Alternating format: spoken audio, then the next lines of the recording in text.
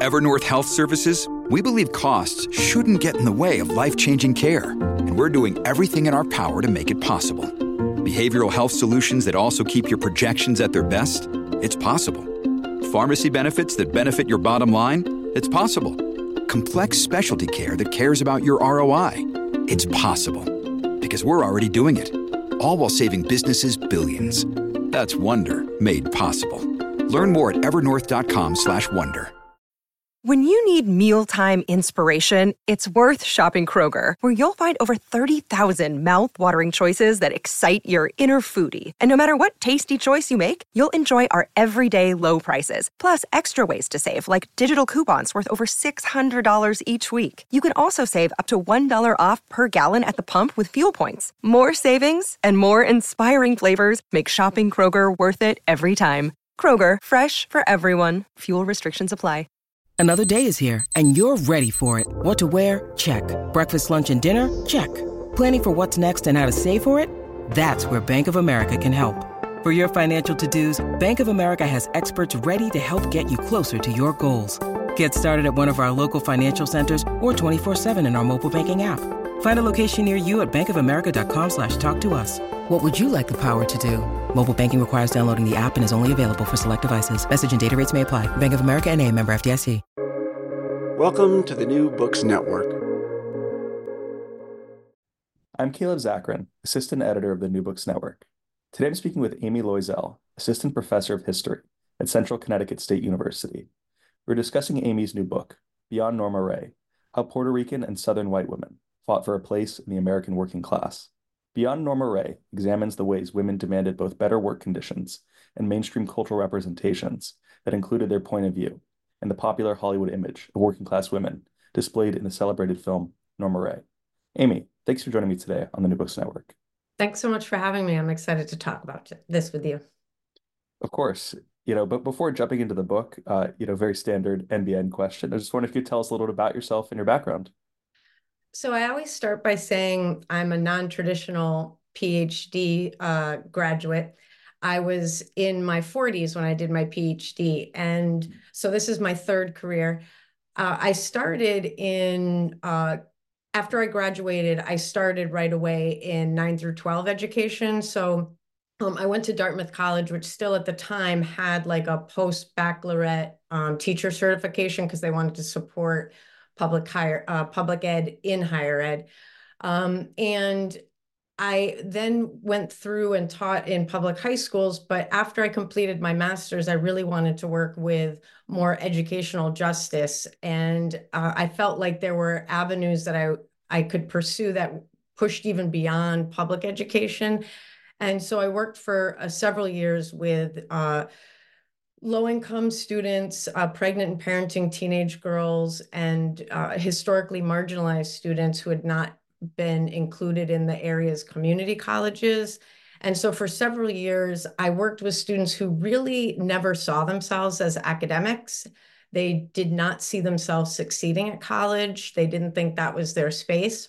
And to see them really grapple with personally, emotionally, and academically what it meant to become a college student really inspired me to take a look at myself and say, I always wanted to do a PhD, and I came from a working class background, and getting a college degree meant, what are you going to do with that? And a PhD was not imagined in my family. So I went and got a PhD at 40, inspired by my students, really, who were taking such big risks for themselves financially, personally, and culturally to do college. So when I was working on my PhD, and I really decided to commit to creating a book. Some folks nowadays realize how hard it is to publish books in academic presses. And so they really see their dissertation as the end of the process. I really said, if I'm going to do this, I'm going to make this dissertation something that's really fairly complex and that I hope to turn into a book. And so I really need to thank a couple people that made this possible. And one is the Coordinating Counselor for Women in History. It has a special prize just for non-traditional students like myself who did not follow the conventional, age 18 to 22 bachelor's, 22 to 29 PhD tenure track. And so they have quite a large financial prize to help non-traditional women historians be able to pursue their academic research and not be stuck by some of the kind of financial and economic constraints that hold some women back.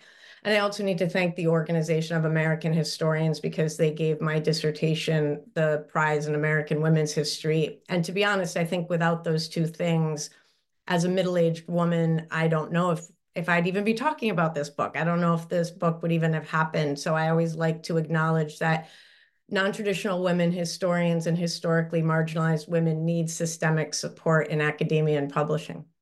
So, do you think that by waiting to do a PhD later in life, that it helped you focus in on a subject and talk about real people in a way that maybe going straight through a PhD you wouldn't have been able to? I mean, being a non-traditional PhD student and then non-traditional, first-time book author really shaped the project in a lot of ways. One, I definitely knew I wanted to center women, and I knew what that meant because I knew as a woman how I'd been marginalized or ignored or overlooked in my own workplaces. And I was somebody who was white with a selective college degree, and I was even kind of swept to the side or sometimes not included in certain kind of power decisions. So I knew I wanted to center women. I knew I wanted to hone in on women in power and not just tell women's stories, but also understand how do women navigate systems of power, push on them, what parts of gender and class and skin color and colonial and citizenship status shape how women do that. But also, a lot of people outside history might not realize this, but putting Puerto Rican and Southern women together was quite scandalous for many conventional historians. And even though we talk about intersectionality and it's quite, widespread in the mainstream as a term, amongst conventional historians, there's still this idea like there's Caribbean history, there's Southern history, there's US history, and there's these geographic boxes. But because I'd moved through intersectional spaces and not just studied it as a theory, but actually had lived it and had worked in spaces where I was one of the only white women, or worked in spaces where women of color did, really have the space to express their own points of views, and how those interacted with like African-American versus Afro-Caribbean versus lighter skinned Puerto Rican women versus a white woman like me, and that I'd been in those spaces. And so I was comfortable bringing Puerto Rican and Southern women into one history, but there was definite pushback from some folks. Yeah, I can imagine there's obviously benefits to the way in which history and other disciplines can get so granular, but of course you miss out on some great comparative aspects and also just the intersectional aspects of history that you talk about in the book. Two central figures in your book are Gloria Maldonado and Crystal Lee Sutton. And for listeners, could you introduce these two women and why is it that you choose their lives to examine? So when I started the project, I started by looking up women and workers in the 1970s, and the movie Norma Ray kept coming up. Even when I wasn't looking for movies, it just like would come up in constant searches or references. So I eventually found out that that was based on this woman, Crystal Lee, and I knew I wanted to not have her be erased by the movie again. So that this movie Norma Ray became so big and created celebrity and status for so many people that participated in it, but then really she got lost behind it. But at the same time, when I started to say, oh, wow, Puerto Rican and Southern women were both really becoming more and more active in the US textile and apparel industry at the same time, I don't want to also erase Puerto Rican women by, again, just focusing on Southern women. So this was kind of this layering effect of how did Norma Ray obscure Crystal Lee? how does this kind of US labor history focus on Southern white women, obscure Puerto Rican women who were maybe not as numerous, but were just as critical to the industry. Both groups of women were absolutely pivotal to the explosion of the US textile and apparel industry and to how it globalized. So I needed to find a woman that would kind of represent the Puerto Rican needleworkers the same way Crystal Lee was going to kind of represent Southern mill hands. And sifting through the archives, I did find many Puerto Rican women, but the archives are so fragmented and they tend to really focus on groups of women rather than one woman. And so the needleworker I found the most information about was Gloria Maldonado, because she was very similar to Crystal Lee in the sense that they were both very vocal. They both developed mentors who elevated them in their unions, and they both ended up becoming very articulate and we'll say assertive speakers on behalf of women workers. And Gloria Maldonado ended up having many more options because she was in New York City, and New York City had, you know, dozens of unions, big labor councils. They were connected to labor studies programs at NYU, Rutgers, even Cornell. And Crystal Lee was down in Western North Carolina. And for her, the mills down there had been so successful at social isolation and controlling public education, roads, government, libraries, that she was very isolated. So they had these similarities that I wanted to emphasize, being articulate women who wanted something more out of life. But they had these differences because of geography, citizenship, colonial status, and migration that also highlighted, as you mentioned, some of these interesting differences across their, you know, different types of experiences. Can you give a brief overview of what life was like for women workers in the early mid 20th century and why you focus on women in manufacturing in particular? I really like to emphasize that women have always worked, and this is where you get into the idea of gender and how gender and culture influence the way people understand work. So when people think like American workers, they often think men in factories, coal mines, hard hats. And that's a very valid, you know, and totally historically accurate, you know, field of labor studies, is to look at men in these kinds of big, heavy industries, steel and auto industry. But women have always worked, and they've always worked for paid labor. And there is a growing field amongst historians, especially feminist historians, and we have Eileen Boris and Emma Amador and many others who look at women and social reproductive labor. So the labor of women doing caregiving, child rearing, unpaid like elder care, low wage healthcare work. You know, Catherine Sinisa Choi and Evelyn Nakano Glenn were really cutting edge in kind of opening that field. But I was interested in women in manufacturing because it's so important to US history. If people understood how the cotton commodity and the cotton commodity trade, and then the making of fabrics and textiles, and then home goods, everything from towels and handkerchiefs. We live in an age of Kleenex, but handkerchiefs were like a huge industry for a long time. And clothing, belts, purses, all of these things, hats, all of these things were made by women and were a core part of US industry in the 1900s and 1800s. So US global visions, US global expansion, everything was based on this industry that is majority women workers.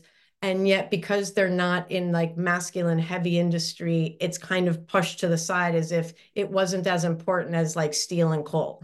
But actually, if you look at, you know, 19th and 20th century history, it's the textile and apparel industry that the US actually globalizes on, especially after World War II. They really used textile and apparels to build relationships with Japan and Taiwan and South Korea. So it was absolutely critical. And I wanted to look at that part of manufacturing and also to really look at the exploitation. To go to the first part of the question is that for women workers, they are considered naturally inclined to do textile and apparel work, that it's like sewing. So it's, and just like they make, their children's clothes or knit like a baby cap, making 2,000 handkerchiefs a day, is just an extension of their natural feminine inclination. So how exploitation was dependent on, again, these cultural ideas. So I think sometimes labor studies and political economic history in general could really benefit from some more gender analysis, because it's really femininity that makes them so exploited and makes it such an exploitative industry.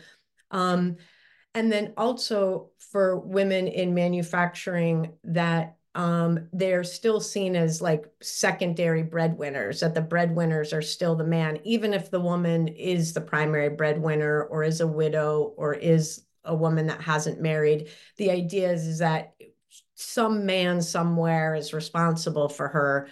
And I mean, women still couldn't open their own bank accounts or own their own property outright in the early 1900s. They needed to have some types of guardianship or a man that had signed off on things, or everything went under their husband's name. So even their paychecks were often, given to husbands if the husband demanded it, especially in the South and in Puerto Rico. And so women not only suffered from the exploitation of industry and what kind of just goes along with being in a wage system, but also suffered from these ideas of femininity, and then also just patriarchal structures that were kind of like, well, your husband or father is really who's taking care of you, and they really should get the money, not you. What was the work environment like that would have been experienced by someone like Gloria Maldonado and Crystal Lee Sutton? And were their experiences markedly different? Did Gloria face greater discrimination as a result of being Puerto Rican? What were those different dynamics like? So for both women, there would have been certain similarities, as I mentioned, being in a industry deemed feminine and therefore low wage, being in an industry where it was very hard to unionize, that they were both extremely low wage. But at the same time, Puerto Rico and the South had formed these kinds of, and the Northeast had formed three interwoven labor markets.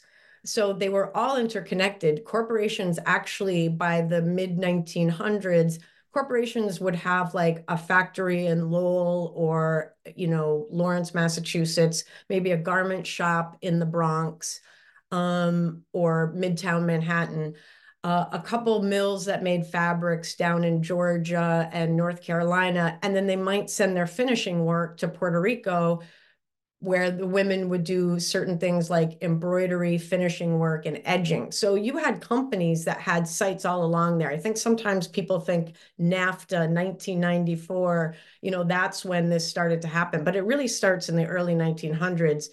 As soon as companies realized that their Puerto Rican women in the archipelago had serious sewing skills, they immediately started outsourcing certain aspects of the manufacturing to them. In the Great Depression, when the employment collapsed on the mainland US, Southern wages dropped. And so a lot of companies start to say, well, we're going to save shipping costs and we're not going to send our products to Puerto Rico to finish. We can now really cut wages in half in the South, and we can get quality work done by Southern women at a cheaper price than we were. And we can avoid the shipping and transportation issues that you have to deal with going to the main island of Puerto Rico. So a lot of these were all interconnected. So even though the women didn't know each other, Maldonado and Sutton didn't know each other at all. They were not in the same unions, but they all worked for these major companies that were interconnected. By the time Maldonado starts working, she's in New York City, but she comes from many generations of Puerto Rican women who, when they're in Puerto Rico has an exemption to the U.S. minimum wage. So the minimum wage is passed under the New Deal in the 1930s with the Fair Labor Standards Act.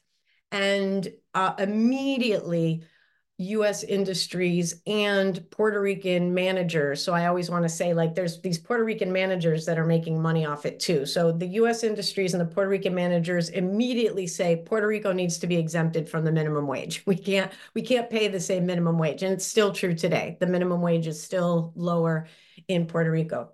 And that's what I talk about when I talk about colonial labor. And what that does, of course, is that it pulls U.S. manufacturers are like, hey, let's go make stuff in Puerto Rico because it's way cheaper. But it also then pushes Puerto Rican women to say, once word of mouth starts traveling, Puerto Rican women start telling each other, you can make more money in New York and Philadelphia. So this is how labor market manipulations happen. And it's not just happenstance that Puerto Rican women end up in dense areas like Philadelphia, New York, Hartford, Springfield, Massachusetts, Boston. They go there because that's where there's textile and apparel jobs that they can make more money at than in the islands. So Maldonado is part of that tradition. So by the time she gets a job in her young womanhood, she already is part of long traditions of unionizing. And the work conditions in New York are much more cramped. So Maldonado in New York City would have been in small shops. If you go to Midtown Manhattan, some of these shops are on like the third, fourth, fifth floor of buildings. They're just rows of sewing machines, rows of cutting machines. So there's different roles. Cutting and sewing are like the higher skilled jobs. So they were paid a little bit more. Sewing in zippers. So there would have been a special rows of like zipper sewing machines. Knowing how to do those was a really highly skilled. And then you have people that were just like sewing hems, and they would have been on another floor with just like general sewing machines. But it would have been tight, small. Many of these shops were, we'll say, not inspected, not unionized. And then you look at where Crystal Lee worked. In the South, you had a range of mills. So she worked in both types. She worked in one mill that was like built in 1902, and they'd updated some of the equipment, but that would be like 10 miles down the road from a mill built in 1958 that was all modern. So I think, again, sometimes people have this idea of like technology moving along sequentially, but when you look at manufacturing, it doesn't. Like, you can have people working in like at home making, t-shirts, and people in an old mill that's filled with lint and dust because it doesn't have proper ventilation. And then down the road, somebody working in a modern mill where they take the cotton in at the beginning, push it through, and by the end, it's got finished towels going out clean and dust-free on trucks. And that's where Crystal Lee ended up. She was not a sewer at the end. She actually was what was called a gift set operator, which gift set operator is a fancy name for towel folder. So she folded towels, put them in fancy boxes to be shipped to department stores for retail sale. That's fascinating. The different conditions, and it certainly, I think, as you were alluding to, like a lot of those, some of those working conditions still do persist to this day. You can see it if you go to Midtown Manhattan, and I'm very fascinated by the ways in which they were able to, Maldonado and Sutton were able to use their unions as vehicles for advocacy. So I was wondering if first you could talk a little bit about the International Ladies Garment Workers Union, how it operated, and how Maldonado and others used it as a vehicle for advocacy.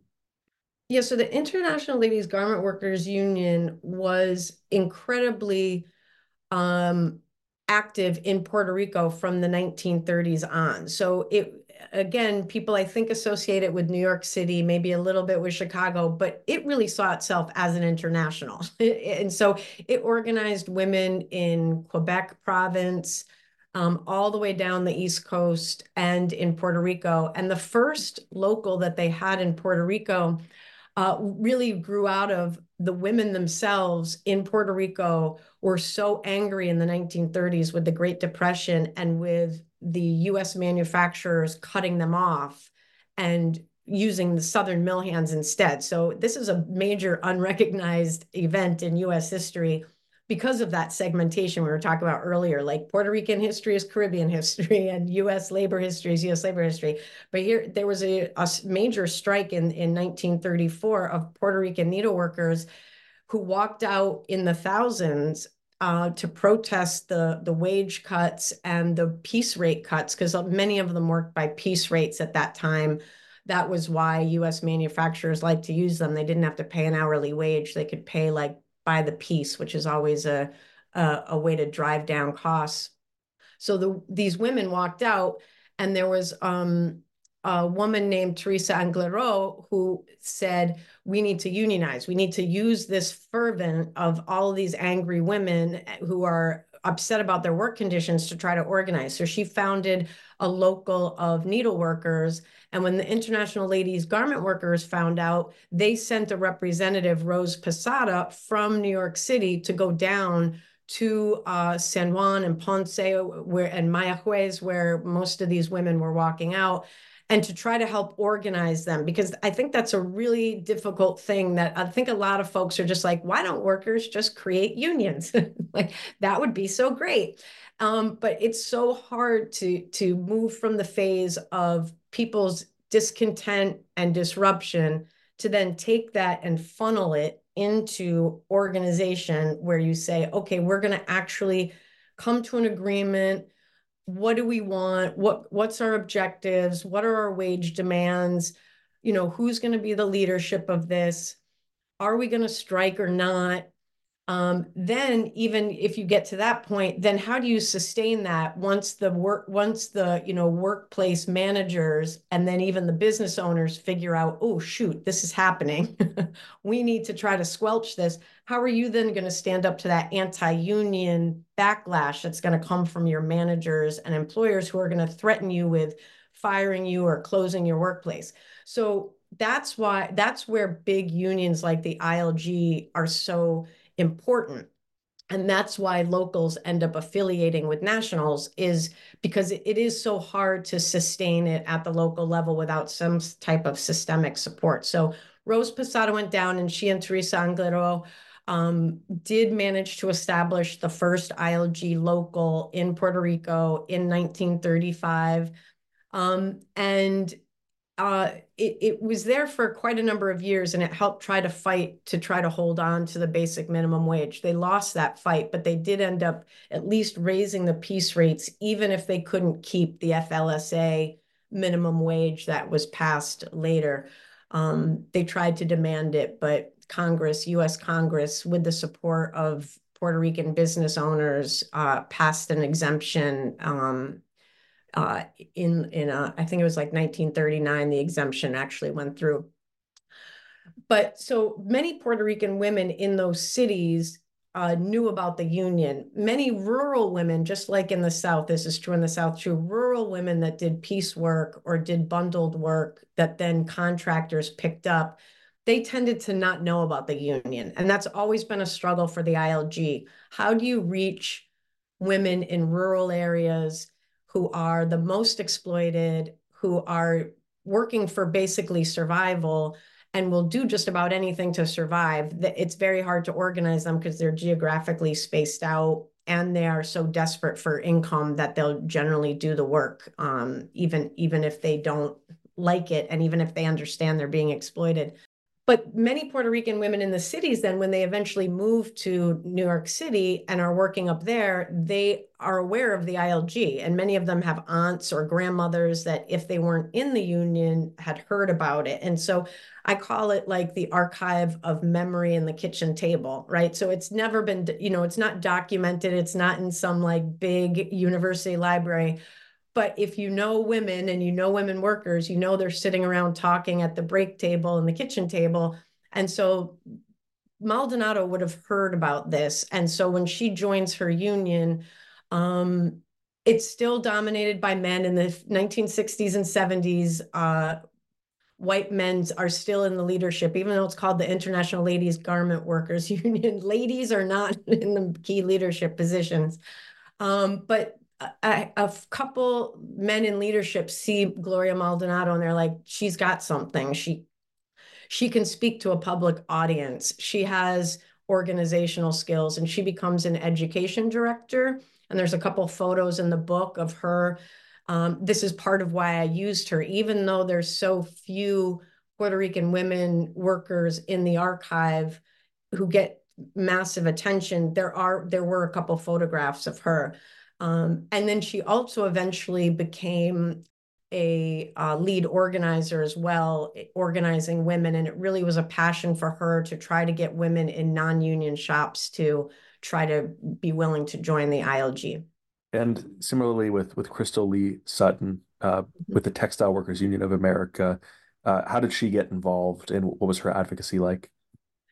So for Crystal Lee and her family, there was a longer history of union breaking in the South. So when unions tried to go in the Southern US in the like 1890s and early 1900s, the Southern mill towns were so isolated physically and socially that many of them were company towns. So the mill workers lived in property owned by the company. They had credit at the general store.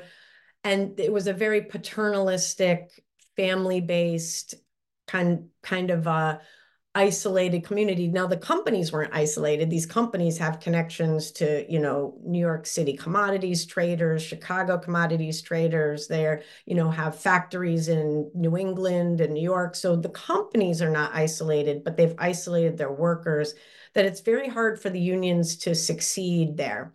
In the 1920s to 1940s, multinationals start buying up these family companies. So as a result, they don't want to own these housings. So when you're a big company like J.P. Stevens or Burlington or any of these large, massive multinationals, you don't want to be owning your workers' housing anymore. You have 300 factories and massive global shipping lines to keep track of. So many workers then start to own their own housing or rent apartments or rent the housing from landlords. They don't have the same kind of paternalistic connections to the family. Like the Patterson family owned all the mills in the Burlington, Haw River area. So then you feel like, well, we're all part of the same community. As that disperses, you have more and more people, particularly younger workers, who are willing to think about the union. Older workers are a little bit more nervous that if we allow the union to come in or try to join the union, we're going to be fired and the mill is just going to close, because that's what the families did in the early 1900s. They would just close mills, lock people out, kick people out of their homes. So there were a lot, the union busting in the early 1900s was really brutal. The other thing that changes, and this is what makes Crystal Lee's participation possible, is the 1964 Civil Rights Act. So the Civil Rights Act has the Equal Employment Opportunity Commission, and it has that employment cannot be discriminated on the basis of race. Many mills would never even consider Black workers, even in the midst of the longest strike, because they wanted to keep mills segregated. They did not want an interracial class-based alliance forming. They didn't want any type of connections between white and Black workers. And also they were trying to reinforce the elitist white supremacy, in which Black workers did the lowest paid, dirtiest, heaviest, most marginalized work. And it created some sense of white superiority even amongst white workers. So playing off these racial divisions had been really important. But the Civil Rights Act breaks that, because the federal government says we will not have contracts with factories in the South. And World War II had made it so that many Southern mills produced large quantities of products, uniforms, socks, parachutes, all types of equipment for the US military. And so defense contracts had become a very core part of the industry. Another part of women's history that's often like left out is that they're a big part of this, the movement of big capital into the South and Southwest as part of these defense contracts. It's not all for weapons and things more openly associated with the military. So because of the federal contracts, the federal government starts to hold money back from these factories, and the NAACP and the unions like the Textile Workers Union of America start suing these companies. And of course, the companies drag it out, but eventually the Southern mills are forced open, and Black workers are much more willing to join the Textile Workers Union of America. The Black workers are part of this like surging civil rights activism. They've seen the success of lawsuits. They've seen the success of the Civil Rights Act. They've seen that collective organizing is what got all that to happen. And they're much more willing to join the union. But the majority of workers in the Southern mills are still white women. And so even with the incredible surge of Black membership, the union commits to recruiting as many white women as possible. And Crystal Lee, she's not anti-racist. I never want to portray her as some like radical anti-racist, but she doesn't comply with Jim Crow the way other white residents do. She's willing to go to a Black church to hear a union speaker. She's willing to have Black workers in her house, even if it's going to mean being ostracized or even like verbally abused by, her coworkers or her managers. She says, we need to organize and we're all mill workers. And so she's willing to join an interracial union drive.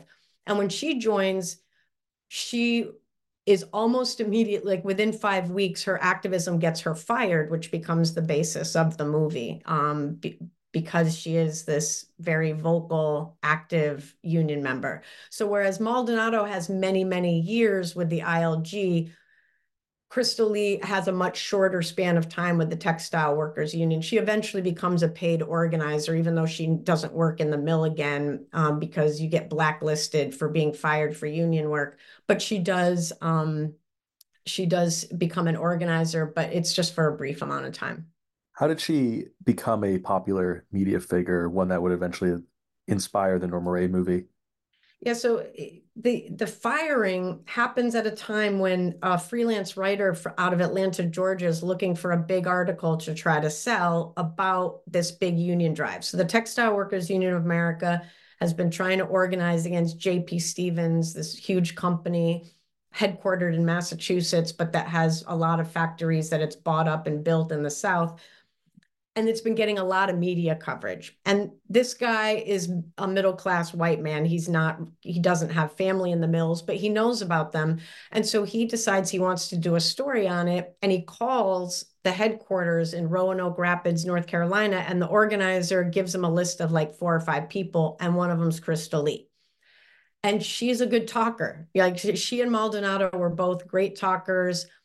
They're both like attractive, appealing women and mothers. So they have all these kind of criteria that make them appealing.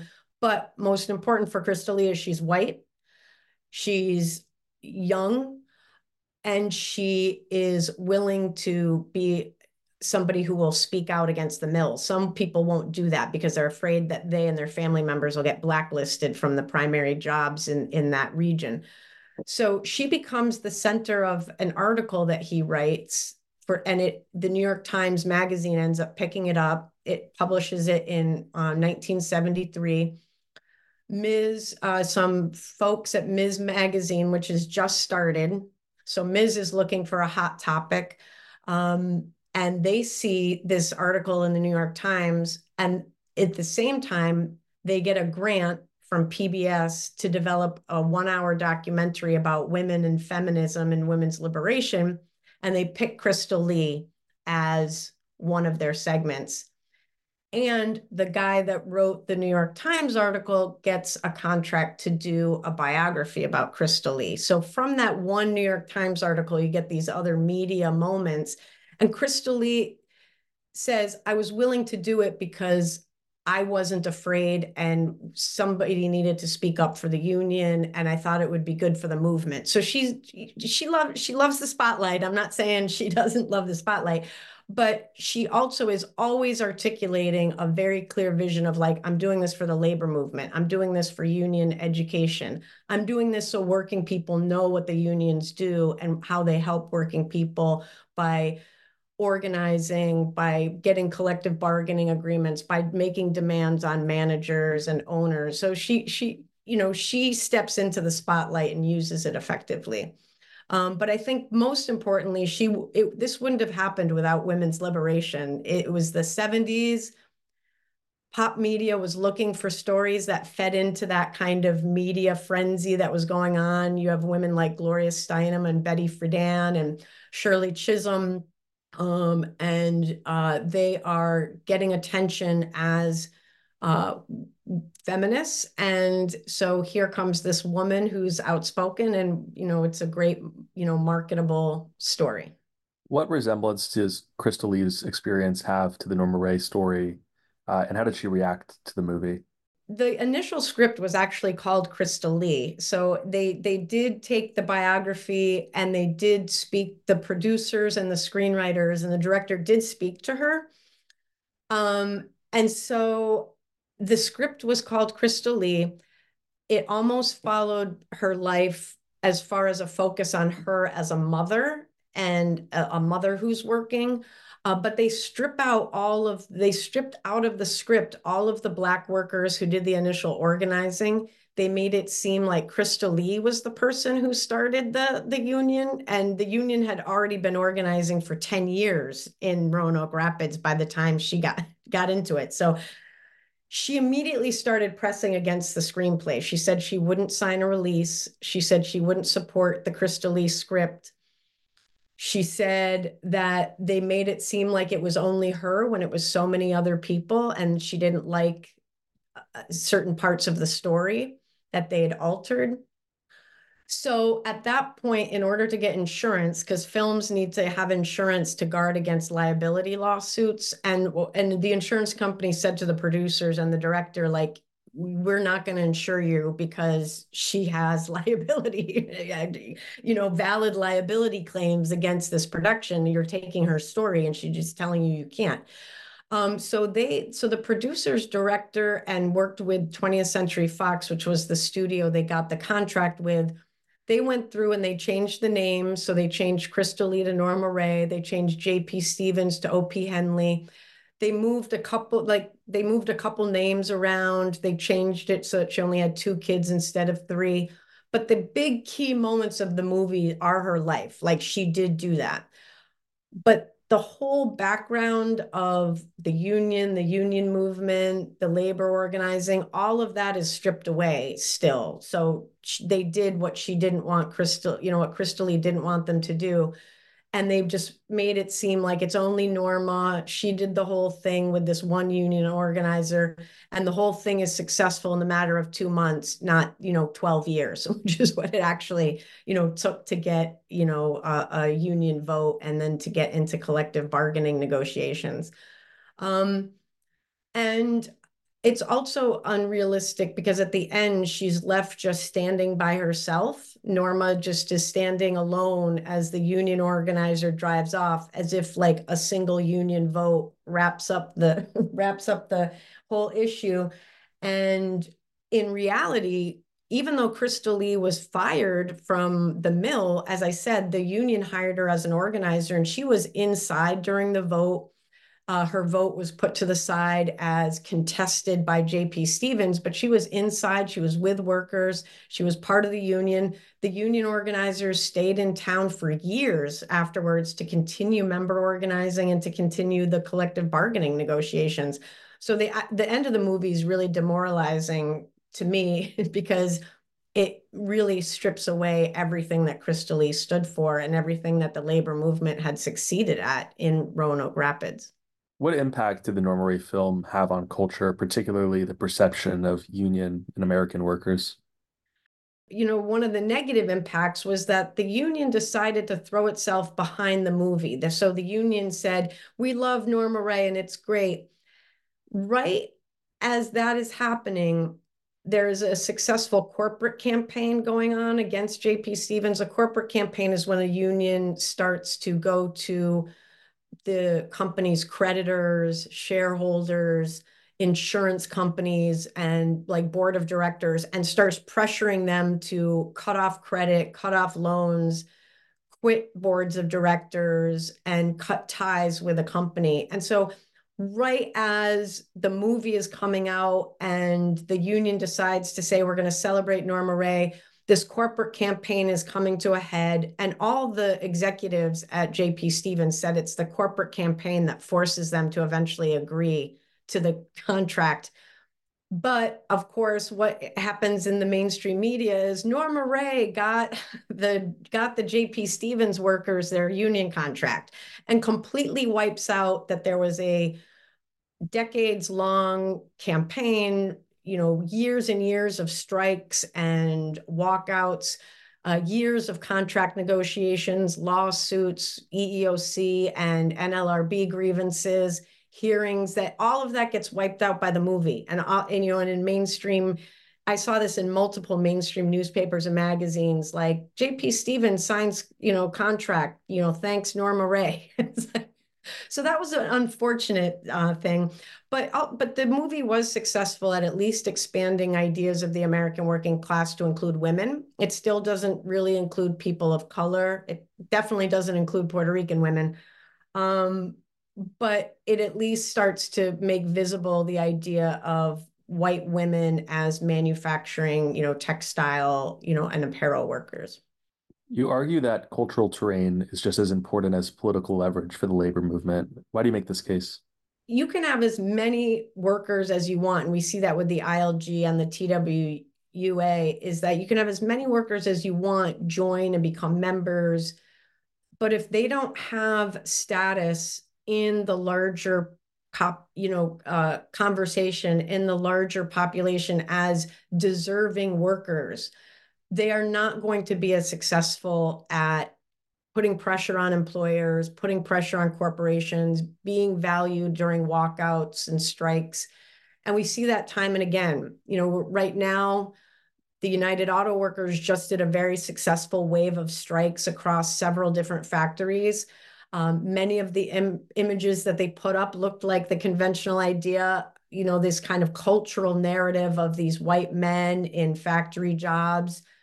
At the same time, we have women workers who are domestics and nannies and certified nurses' aides, many of them immigrants, women of color, or low wage and working class white women who are also struggling with union organizing and strikes, and they don't get nearly the coverage. They don't get nearly the support, because the idea again is like, well, they're women, they want to take care of people. Well, no, it's their paid job and they're trying to unionize the same way the UAW is, but you don't have the same cultural terrain.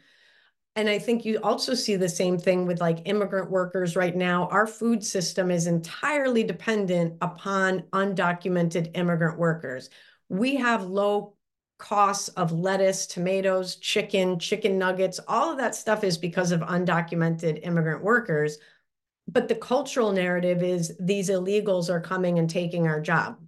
And so I sometimes think in a strange way, the cultural narratives is actually more powerful and more influential than economic statistics, because you can give people economic statistics to no end about women workers, women of color workers, service workers, undocumented immigrant workers, and people still, the power of that cultural narrative for framing what policies they will support, what workers they will support, what wage laws they will support is really amazing to see over and over again.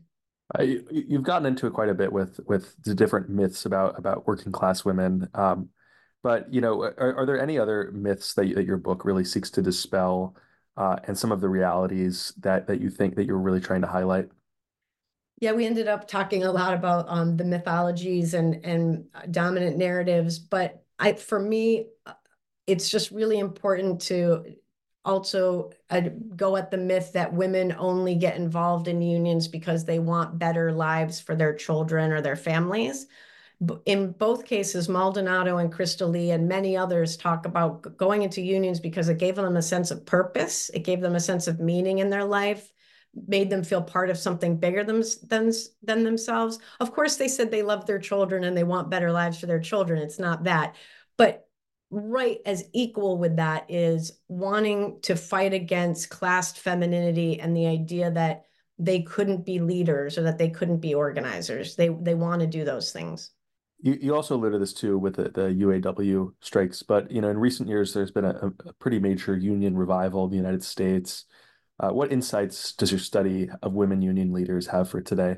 I think just in general, getting more labor history out there. That's why I love like Kim Kelly's book, which has had like a big success in more mainstream general audiences. And I hope my book can reach some general audiences too, is just having a sense of history that you're not inventing the wheel. You're not some strange person or some aberrant worker because you want to make better conditions, that you're part of a long and honored and really inspirational history of workers who have demanded better conditions, better treatment, and have pushed not just for their immediate changes, but for changes to federal policy, to international trade law. Capitalism doesn't become better for workers without workers demanding it. And I think we need to really acknowledge that minimum wages going up, weekends, quotas on international trade, limits on international capital movement, those all come because collective workers demanded certain things. And then also just that cultural narrative matters. I think corporations have millions to spend on marketing. So we're never as labor activists going to be able to stand up to that level of marketing and lobbying. But the labor movement needs to get much better at national cultural narrative and how it argues for its. And I think that's one of the reasons the UAW is so successful too, is that Sean Fain did the whole eat the rich and we're making the wealth, so instead of the whole let's all work together to make business better, he went at the corporations and he reclaimed this narrative that the corporations are gouging us and exploiting us. And that's goes back into union history. Those were some of the original labor activist narratives that get lost in the 20th century. And so I think, it's important to have local culture, and you see that successful locals, celebrate local holidays and their local ethnic communities, and they have lunches and they have developed certain rituals and celebrations, but you also need attention to the national cultural narrative. Well, Aimee, thank you so much for that. That was, you really dove in. You gave an incredible background history on the workers, women workers and unions. I think this is very fascinating, and I definitely recommend people check out Beyond Norma Ray: How Puerto Rican and Southern White Women Fought for a Place in the American Working Class. Like you said, it's for a general, it's a good book for scholars and a general audience alike. It's very very clear and well written. Thanks so much, Caleb. I really appreciate you having me on. It was a great conversation.